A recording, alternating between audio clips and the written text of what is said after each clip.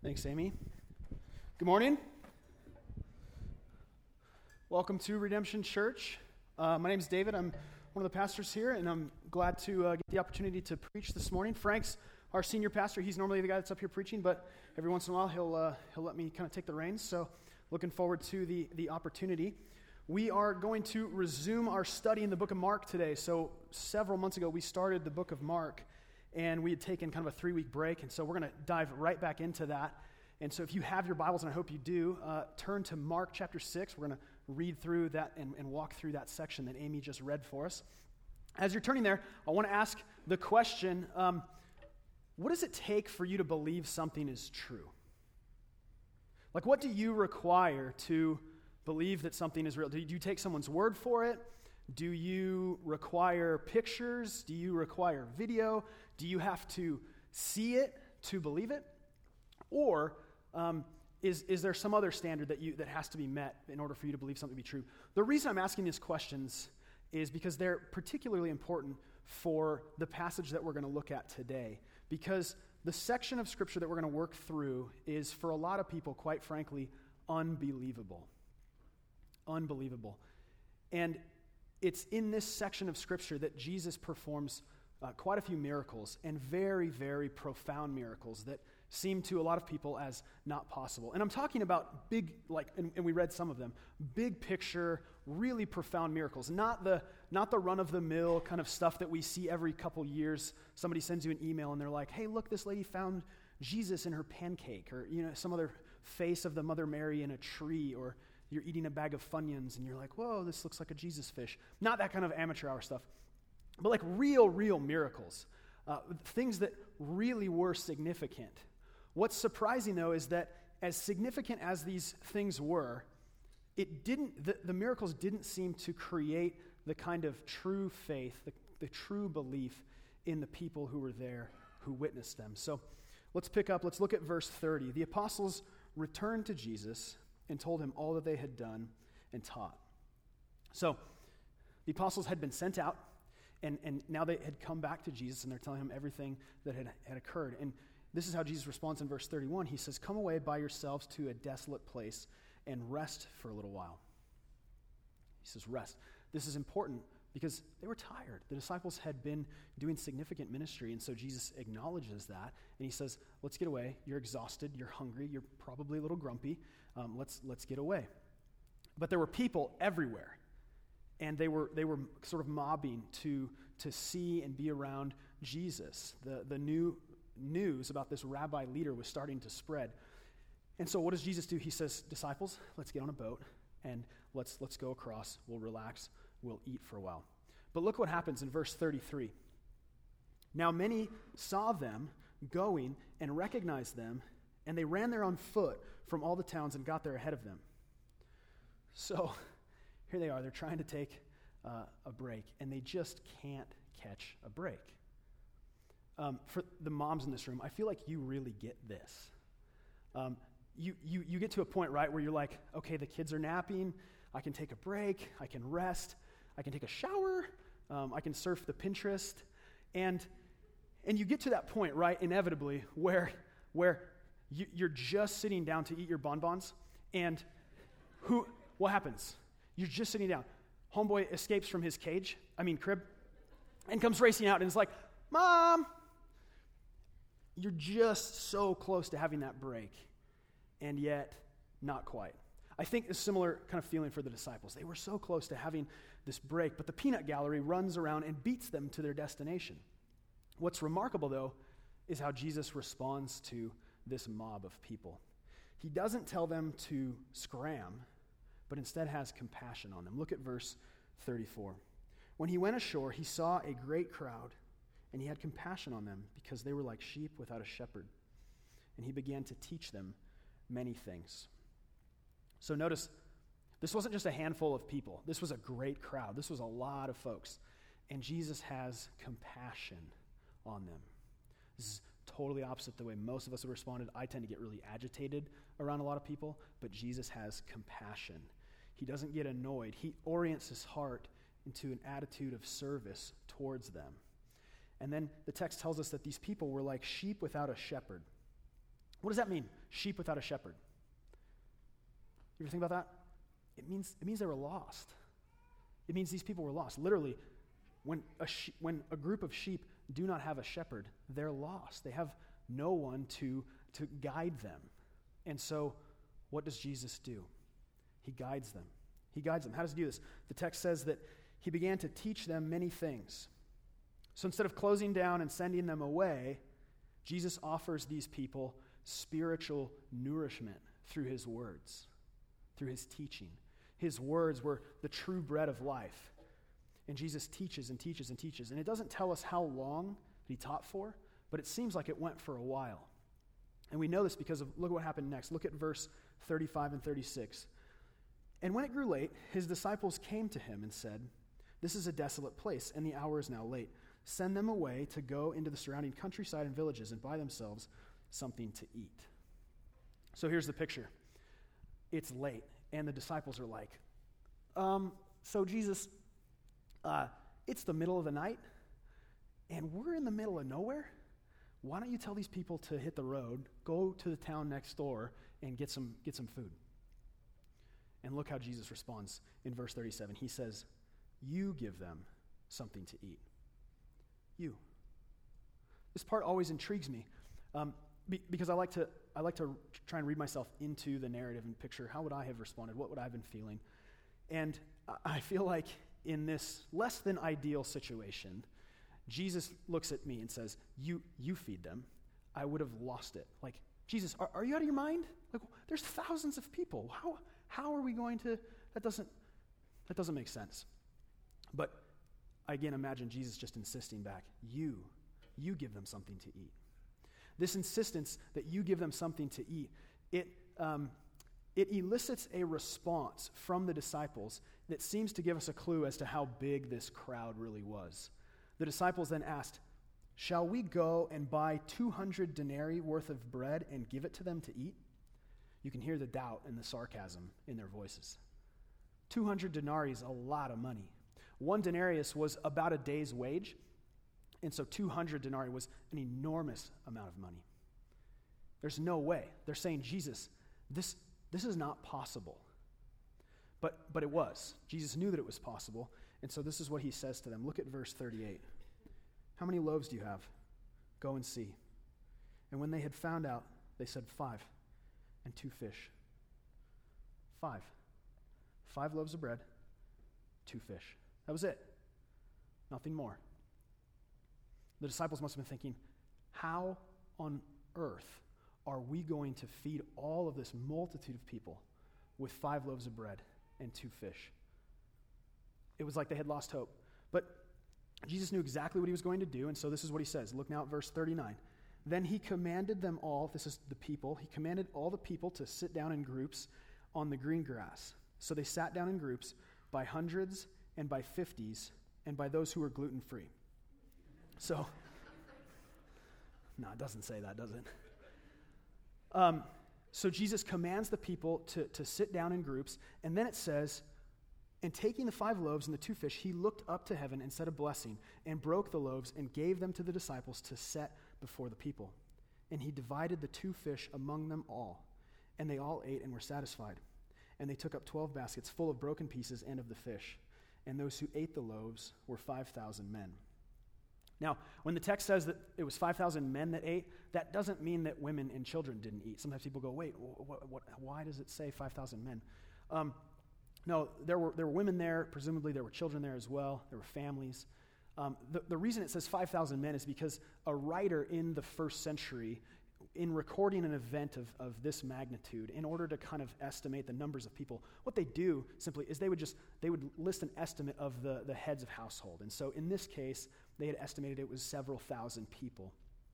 And what we can kind of extrapolate from that, if it was 5,000 men, then there was anywhere between 7,000 and 10,000 people probably total. And here's what Jesus does.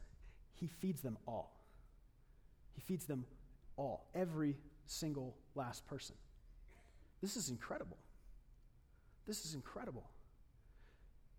People have approached this story and they've said, well, this is so incredible that we just can't believe it. And so they've sought alternative explanations to kind of explain it away through some natural method. And so some historians have approached this text and they've said, well, it's not that Jesus really performed a miracle, it's that people felt compelled to share. They were like hiding their food in their bug-out bags, and once they saw everybody else sharing, they kind of opened those bags up, and then it was a moral of, hey, let's be nice and let's learn how to share. What's the problem with that interpretation? That's not what the text says. That's not what the text says at all. To turn it into this little moralistic tidbit about how to share does disservice to what the Bible actually says. Look at it. It says, and Jesus divided the 2 fish among them all. People say, oh, well, everybody just got little teeny tiny sushi rolls. Again, the text doesn't say that people got really small bits of fish. What does it say? It says, verse 32, and they all ate and were satisfied. The clear intent of this text is to persuade the readers that this event actually occurred. Mark writes this to say thousands of people were fed and they were full. To the point that there was leftovers, right? We saw that they were picking up baskets left over. This forces the readers to ask this question. If Christ has this kind of power, this kind of ability to perform something of this magnitude, who is he? Who is he? And the answer to that question kind of leads us to the first half of my main point today, and that's this. The miracles of Christ demonstrate the lordship of Christ. And if you're a note taker, this is where we'll start, and this is where most of my focus will be today. The miracles of Christ demonstrate the lordship of Christ. Jesus had the ability and the power to do something so miraculous that it necessitated that he was the Lord. He was the one capable of turning 5 loaves and 2 fish into enough food to feed thousands of people. He was Lord over everything, and that included food. Now, not only did that include food, but it also included his lordship over weather. And we see this in the very next section. So look at verses 45 through 50. Immediately, he made his disciples go into the boat and go before him to the other side to Bethsaida while he dismissed the crowd. And after he had taken leave of them, he went up on the mountain to pray. And when evening came, the boat was out on the sea, and he was alone on the land. And he saw that they were making headway painfully, for the wind was against them. And about the 4th watch of the night, that was about 3 a.m., he came to them walking on the sea. He meant to pass by them, but when they saw him walking on the sea, they thought it was a ghost, and they cried out, for they all saw him and were terrified. But immediately he spoke to them and said, "Take heart, it is I. Do not be afraid." So the disciples left. They started heading back, and Jesus starts wrapping things up on shore. He's dismissing the crowds, and then he goes up the mountain to pray. And as evening came, the disciples found themselves out on the boat in a nasty storm, with wind blowing and with waves probably crashing over the bow. The text says that they were making headway painfully, for the wind was against them. This was a bad situation, guys. I imagine it almost like the storm that blew through Phoenix last night. Just immense winds. I got a notification on my phone about 8 o'clock. It said, windstorm, don't travel. And sure enough, 20 minutes later, the wind was just blowing through. And you could hear it rustling in the trees, and I kind of peeked outside. And there was debris in the air. There was dust everywhere. I remember there was a cat trying to hide in the bushes, and I was laughing at him. And the tree branches are bending in ways that they're not supposed to bend. And I remember thinking, man, I wonder if this was like the wind that the disciples were experiencing. The danger that they were in caused them to feel terrified. And I almost have to wonder, what got them there in the first place? Was it because they were unwise? Was it because they didn't look at the weather report before they went? I can relate to that. I remember 2 summers ago, I grew up in Lake Havasu City, and I went boating in a storm. It was not smart. I took some friends, and we wanted to go wakeboarding, and we got there on a Friday night, and then we woke up Saturday morning early, and my dad and mom said, "You shouldn't go boating, there's a storm." But the storm was kind of moving west, and we were north of it a little bit, and so I thought, no, we'll be fine. And so we get the boat, we go down to the gas station, we start gassing up, and I see one of my dad's friends, one of his coworkers, and he recognizes me. Havasu is a small town. And he goes, are you going out on the boat? And I was like, yeah. And he was like, that's probably not a good idea. And I was like, nah, it'll be fine. It'll be fine. Just 20-something wisdom, right? It's always great. But we get to the marina, we launch the boat, and we start heading down river to a cove, and I get a text from my dad. And it says, Doppler radar says storm's moving north. You should get off. And I just ignored the text. Nah, Dad, it's fine. So, again, I was in my 20s. I'm 30 now, so it's good. We get to the cove, and I think, okay, there's relative safety from the wind. The rocks are kind of built up.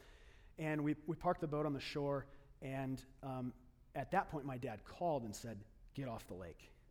And I said, okay, but just one run on the wakeboard real quick. And he goes, okay, and he hangs up. And so we start to push the boat out, and I told my buddy, I said, get the wakeboard on, let's go. And so he starts to put the boots on, and we're pushing the boat out, and as soon as we had pushed the boat off the shore, this large gust of wind goes whoosh, and we all kind of went, okay, we'll go in. Like, no problem. We changed our minds very quickly.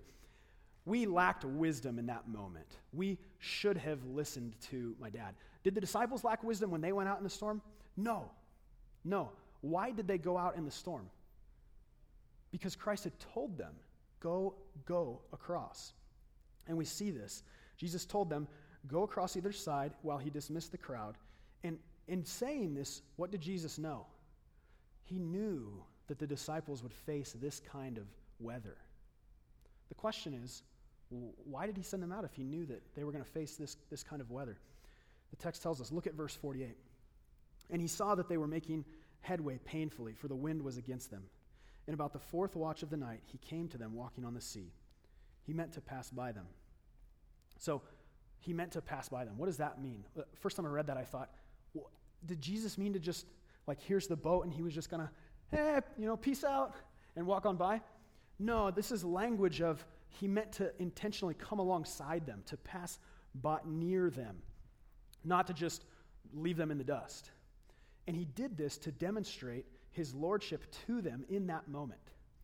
How does he do that? How does he demonstrate his lordship? Well, he's walking on water. Do any of you know anybody who has ever walked on water? No, none of us, right? And apparently the disciples hadn't ever seen anybody walk on water either, because look at their response. When they saw him walking on the sea, they thought it was a ghost. The Greek word here is phantasma. It's where we get our word phantom. They thought that they were seeing a ghost. So these grown men, future leaders of Christ's kingdom, they have a panic attack. They have a total meltdown, and they start screaming and crying. And the text says, verse 50, they all saw him and were terrified. Now, look at Jesus' response, though. Take heart, it is I. Do not be afraid. The wind is nearly crushing their boat. The waves are crashing in. The danger is present everywhere. They're freaking out. They think they see a ghost. And then that ghost talks to them and says, take heart, it is I. Do not be afraid. Friends, when things are spinning out of control, Christ comes to his people and he says, I am in control. When the danger seems overwhelming, followers of Christ remember that Christ is Lord even over that danger. Look at verse 51. And he got into the boat with them, and the wind ceased, and they were utterly astounded. This was now the second time that the disciples had experienced a miraculous work of Jesus in calming a storm. The first time it happened was in Mark 4. We saw that last month. And the next miracle, they saw a bunch of miracles in between them, but then they saw Jesus turn bread and fish into enough to feed thousands. And now here they are, second time, Jesus calms the storm. And here's what's so remarkable. They have not made the connection yet that Christ is God and that it's God's power working through him. They've witnessed all of these things, but they're still in disbelief. The text does say they were astounded, but they were in disbelief. What does it mean to feel astounded? Like, what is that like? Have you ever experienced something that's so beyond belief that you just don't have words to even process it. I was trying to think, what have I ever experienced personally that caused me to feel utterly astounded? And I came up short. I can't think of anything that I've personally witnessed that caused me to feel that way, but probably the thing that comes closest was the morning of 9/11. I remember my grandma had called and said, "Hey, do you guys have the TV on?" No, so I turned on the TV, and just watching that and then going to school and just trying to process, I was going, what? I couldn't. I didn't even, at the time, I didn't even know what terrorism was, but I was feeling fear. I was feeling levels of being terrified. And so maybe that astoundment, maybe that just, I don't have words for this, maybe that's what the disciples were feeling, is they couldn't even process this. Nevertheless, they still didn't understand. They still didn't make the connection that Jesus was God. How do we know that they didn't understand? Look now at verse 52. For they did not understand about the loaves, but their hearts were hardened. So the disciples had spent significant amounts of time with Jesus. He had performed numerous miracles, and yet their hearts were still hard. Friends, how many of us are like that? We've seen the power of God at work in our lives or in the lives of others, and yet our hearts are still hard. How many of us have seen divine activity and just written it off as coincidental? Nah, that can't be real. That can't be possible. How many of us have figured out some sort of natural way to explain the supernatural? This happens all the time. I experienced this once about a year ago when a doctor had told a woman some natural explanation for what seemed to be a very supernatural event. So last year on Mother's Day, I got a text from a woman that our church had started ministering to, and in this text, she asked if I would meet her at the hospital. 6 weeks prior to that text, her daughter had been in this terrible accident where she had been hit, run over, and drugged by a bus, a school bus. Literally carried this woman in the wheel well of this bus. Remarkably, she had no head trauma and no internal bleeding, but she was very, very badly hurt. I'm usually the grammar Nazi. What am I doing? She was very badly hurt. And so our church began ministering to this family, and we became very close with them, but prior to the accident, we hadn't known them. Anyway, Jessica had been scheduled for her 17th surgery that Mother's Day, and what was good was she was making pretty good progress. It seemed like she was going to be okay, but something went really wrong that Mother's Day, and I got this text, and this is what the text said. Something has gone terribly wrong in surgery. We are on our way to the hospital now. She's back in the ICU, critical condition. Please join us if possible. This was from her mom. Her mom's name's Kathy. And so I replied to Kathy. I said, I'm on my way. Josh Prather and I had plans to hang out that night. It was his birthday. And instead, we went to the hospital right away. And when we got there, we witnessed a conversation between Kathy and her husband, Joe, and a couple of the doctors, one of which was very gruff, sort of cold in the way he presented things. And evidently what had happened is her body had responded pretty negatively to the anesthetic, and it caused her heart to stop. And so they performed CPR, and her heart was still stopped, and they kept performing CPR. Her heart was still stopped. They did CPR on her for 24 minutes. Now, from my understanding, that's not normal. I don't work in the medical field. I don't know much about that, but typically people call it around 6 minutes, I think. 24 minutes they did CPR on her, and finally, somehow, they got her heart pumping again. But they were worried about how much blood and oxygen had been lost from her brain. And so here's the doctor telling Kathy, we don't know if she's going to ever come out of this comatose state. And if she does, she's going to have significant brain damage. I remember Kathy and her husband, there were tears in their eyes. Josh and I were probably white as ghosts. And Kathy and Joe had other little kids, and one of them, sweet little Lily, grasped the gravity of the situation and kind of tugged on Mommy and said, Mommy, it's okay. Sissy will be okay. And so Kathy turned to Josh and I, and she said, can we pray? And so we prayed. And then Kathy said, David, I need Joe to stay here with the kids. but they'll allow another person, 2 people back into the ICU. Will you come with me? And I'd never been in an ICU before. I was 3 days out of seminary. It was like, welcome to ministry. And I went, yeah, okay. So we go into the ICU, and every imaginable machine is hooked up to Jessica. There are doctors, there are nurses everywhere. They're talking. It's busy. Jessica's laying there, eyes closed, pale skin, mouth open, breathing tube down her throat. And Kathy walks up to her, and she puts her hand on Jessica, and I'll never forget this. She looks at her, and she goes, Jessica, baby, it's your mom. I want you to know I'm here, and I love you, and I need you to, it's Mother's Day, I need you to open your eyes for me, baby.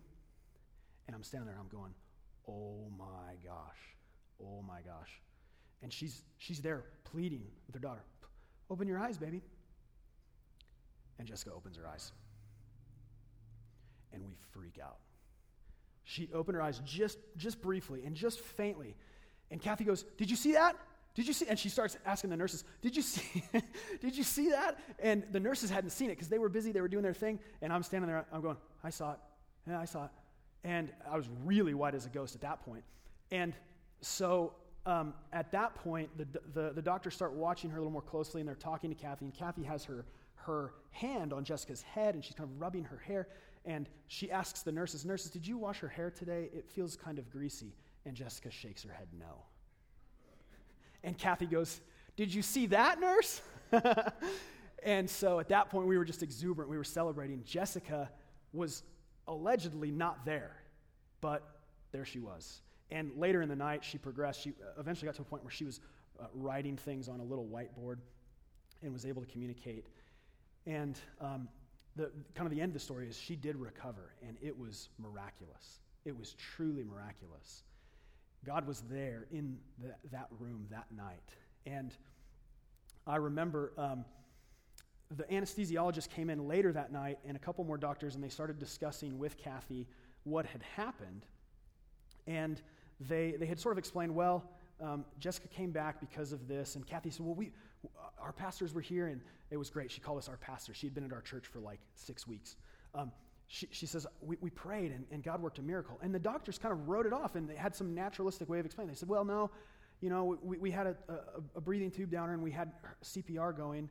And I remember thinking, are you kidding me, anesthesiologist lady? Like, 24 minutes, you did CPR. Like, that's not normal. People don't come back from that. But they had this explanation. We do this sometimes. We write things off. Just the supernatural can't be part of this. Now, to be sure, I do think it was some combination of both. I don't discredit the work and the efforts of the doctors.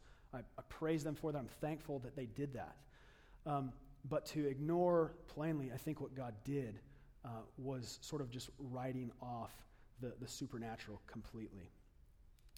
Now, I do believe that God works with doctors sometimes, that he works through people to heal people at times.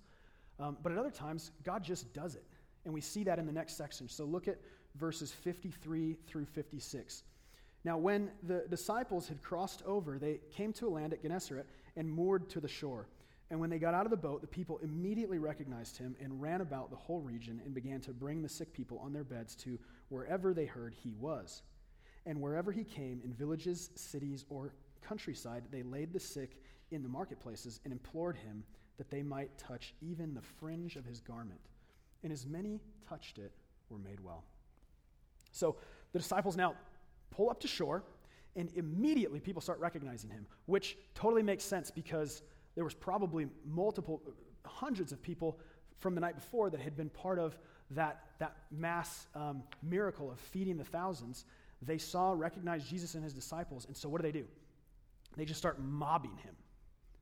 And they come from all over the region with the anticipation that Jesus will perform more miracles so that people could be healed. And so they bring the sick, they bring the ill, they bring the injured, they bring people that are flat on their backs on a bed, and they're healed.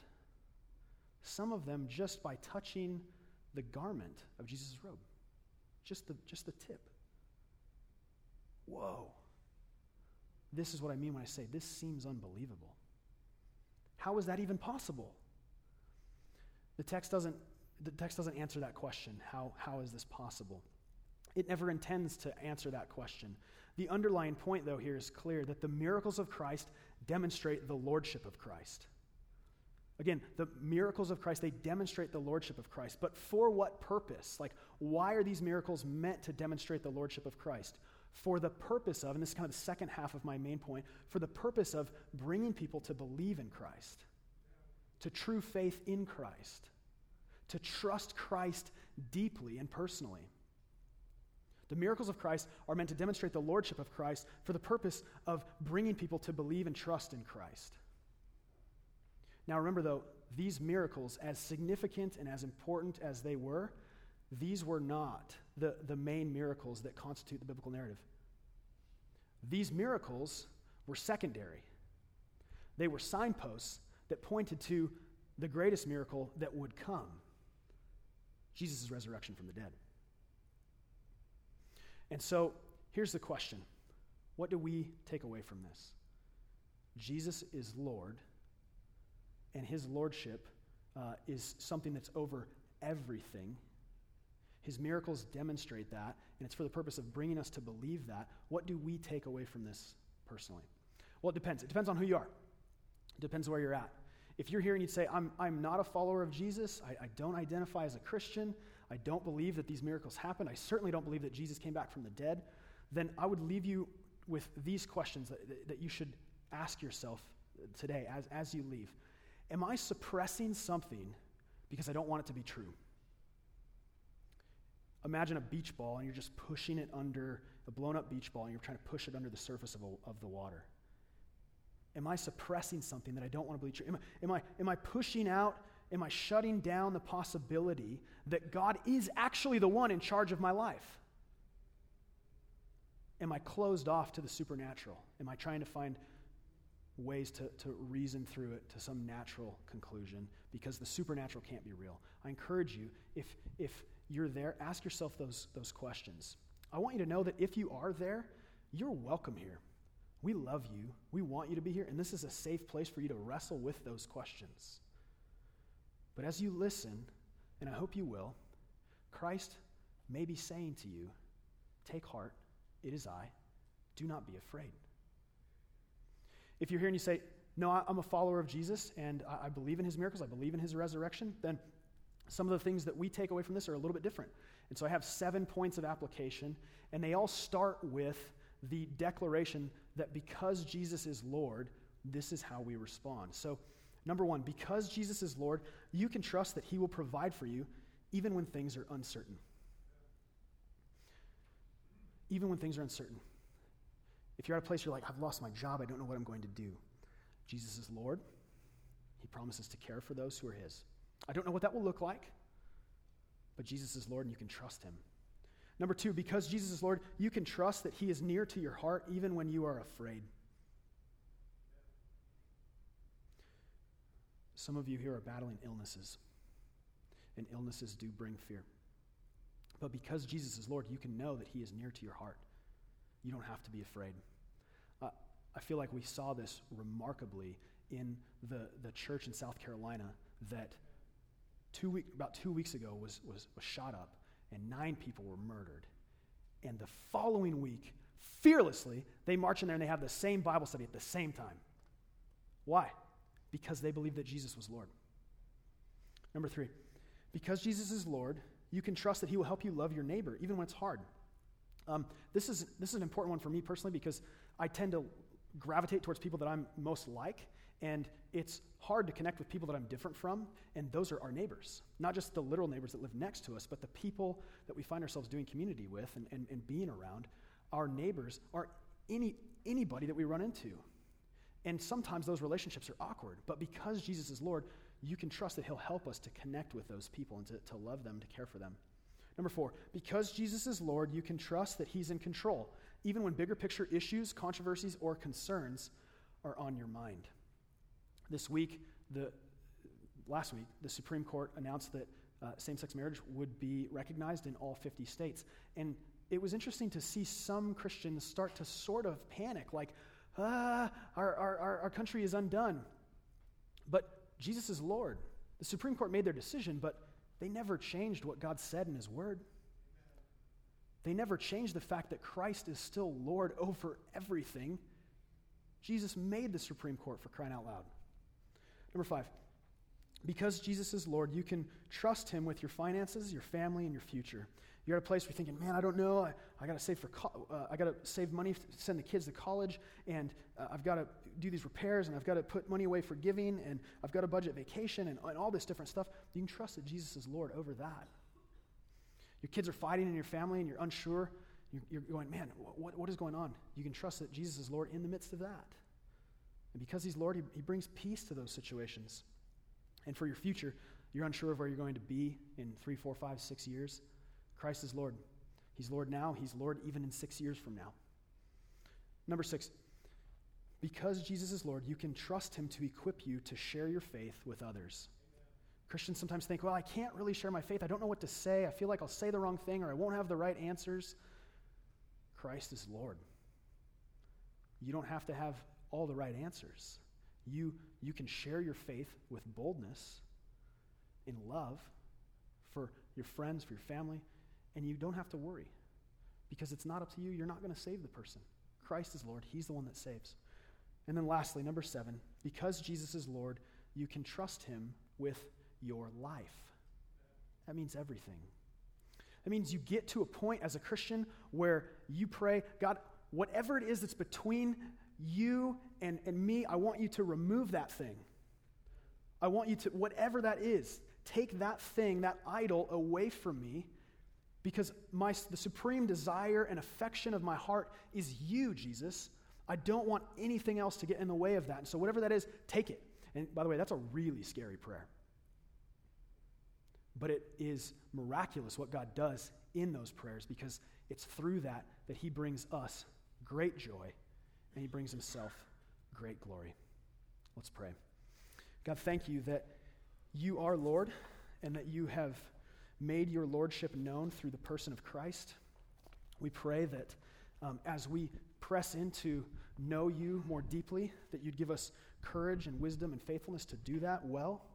We ask that we would share our faith with boldness, that we would love our neighbors, that we would trust you in all situations, and that the joy would be ours and the glory would be yours. In Christ's name, amen.